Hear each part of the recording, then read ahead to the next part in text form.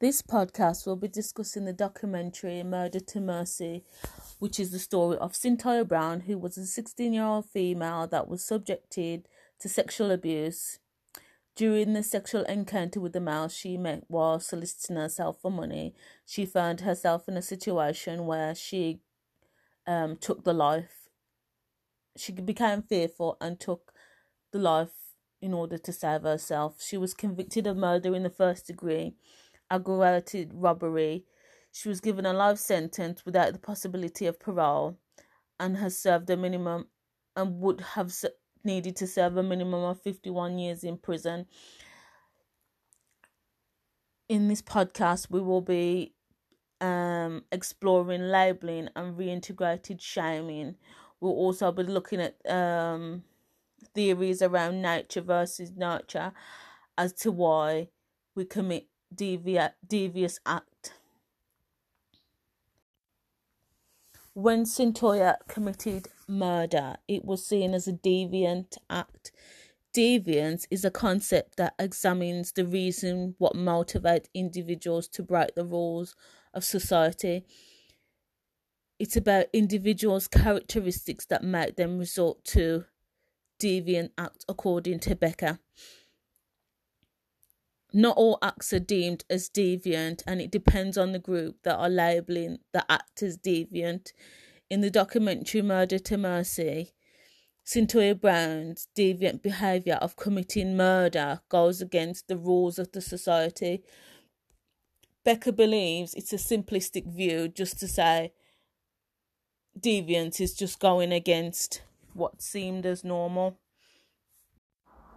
During the documentary, I noticed they use Robert's appreciation test on Cyntoia, and a study conducted by Smith 1992 using Robert's appreciation test done a sample on 50 children, and they found that children that had been sexually abused rated higher in terms of trauma, stigmatization, betrayal, and feeling powerless.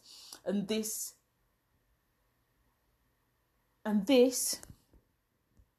confirms Cyntoia's results that she had, as the doctor said, that her testimonies were very chaotic.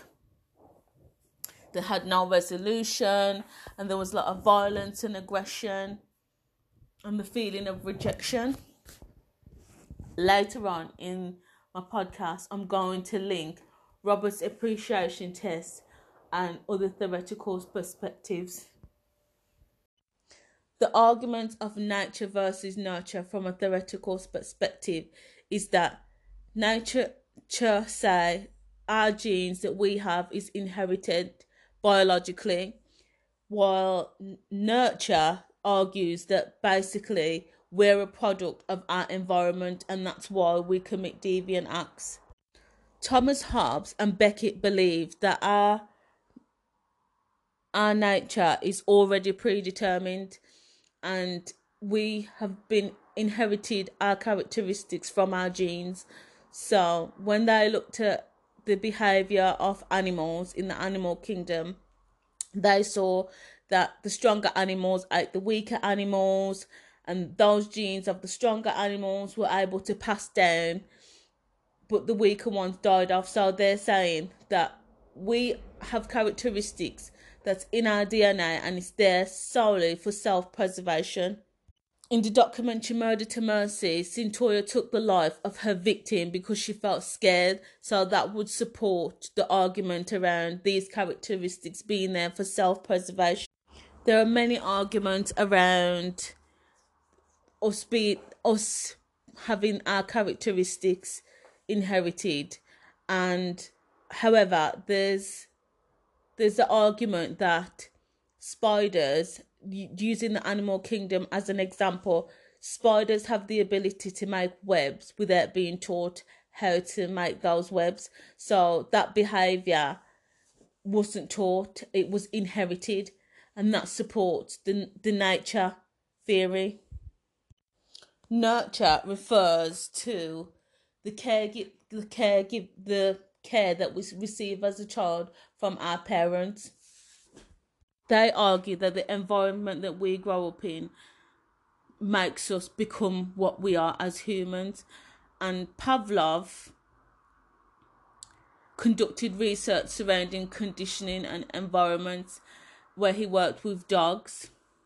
And it is his belief that behavior that is rewarded will be repeated.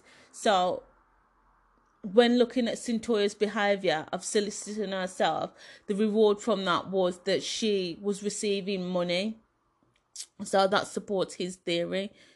Now, Watson also supports the theory of conditioning because he believes that you can train anybody, despite their gender, class, or background, to do anything. And the reason why I mentioned Robert's appreciation test earlier on in my podcast is because it would support the theory of nurture and the environments that we're brought up in, because Cyntoia wasn't from an affluent background. It supports Marx K,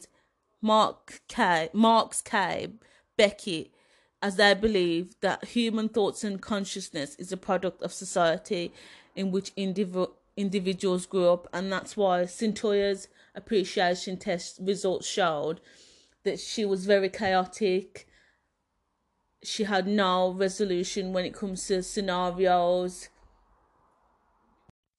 Pavlov conducted research around conditioning, and his belief is that behaviour that is rewarded in any way will be repeated, and this process is called conditioning. In links with the documentary of Murder to Mercy, Cyntoia's behaviour of soliciting herself, the reward from this behaviour was money, and this supports the beliefs that if the behaviour is rewarded, then it would be repeated. Watson supports the belief of Pavlov around conditioning, as he believes that anybody, despite their age, gender, whoever they are, can be trained to do anything. However, Karl Marx, his belief around human thoughts and consciousness is that it's a product of the environment and the society that we live in, and those things are influenced by our economical circumstances. And for Cyntoia, she was not from an affluent background, and this is why I wanted to bring the results from her appreciation test, because it would support Marx's theory, because her result was that her thoughts were deviant in the way how she responds to things, and her thoughts and process was shaped by the environment that she found herself in. She was seen as her results were seen as it was very chaotic. She was around very chaotic people. Labeling theory is a theory that originates from Frank Tannebaum and his theory of dramatization of evil, and his work was successful in identifying what makes criminal is the naming, identifying and isolating individual, which unconsciously make them become the labels. Further study conducted by Becker focused on the dynamics of the group, and he conducted a study called The Outsiders, which looked at there's an in group and there's an out group. The in group are the ones giving the labels. The out group are the individuals that have been labelled, for example, a criminal. Now, in Cyntoia's Brown case, she was labelled as the criminal. Now, reintegrated shaming is a process where individuals that's gone through the criminal justice system, the out group, so individuals that's gone through the criminal justice system, a form of shaming is used to invoke remorse, and shaming is highly affected when it's done by family members, workmates. But there's two different types. There's reintegrators and disintegrators shaming. Reintegrators shaming is when the act is the act of deviance. The deviant act is focus upon more than the individual committing those acts. And in Centoya's case, she was granted clemency, which is the way of her being shamed as a criminal and then being reintegrated in society.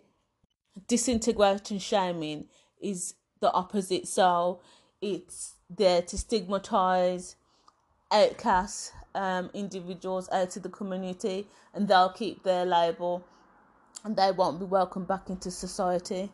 So this documentary has spoken about how our genes are inherited, and that might be the reason why we become criminals or commit deviant behaviour.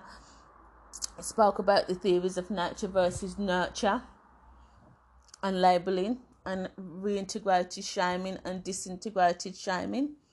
Thanks for listening.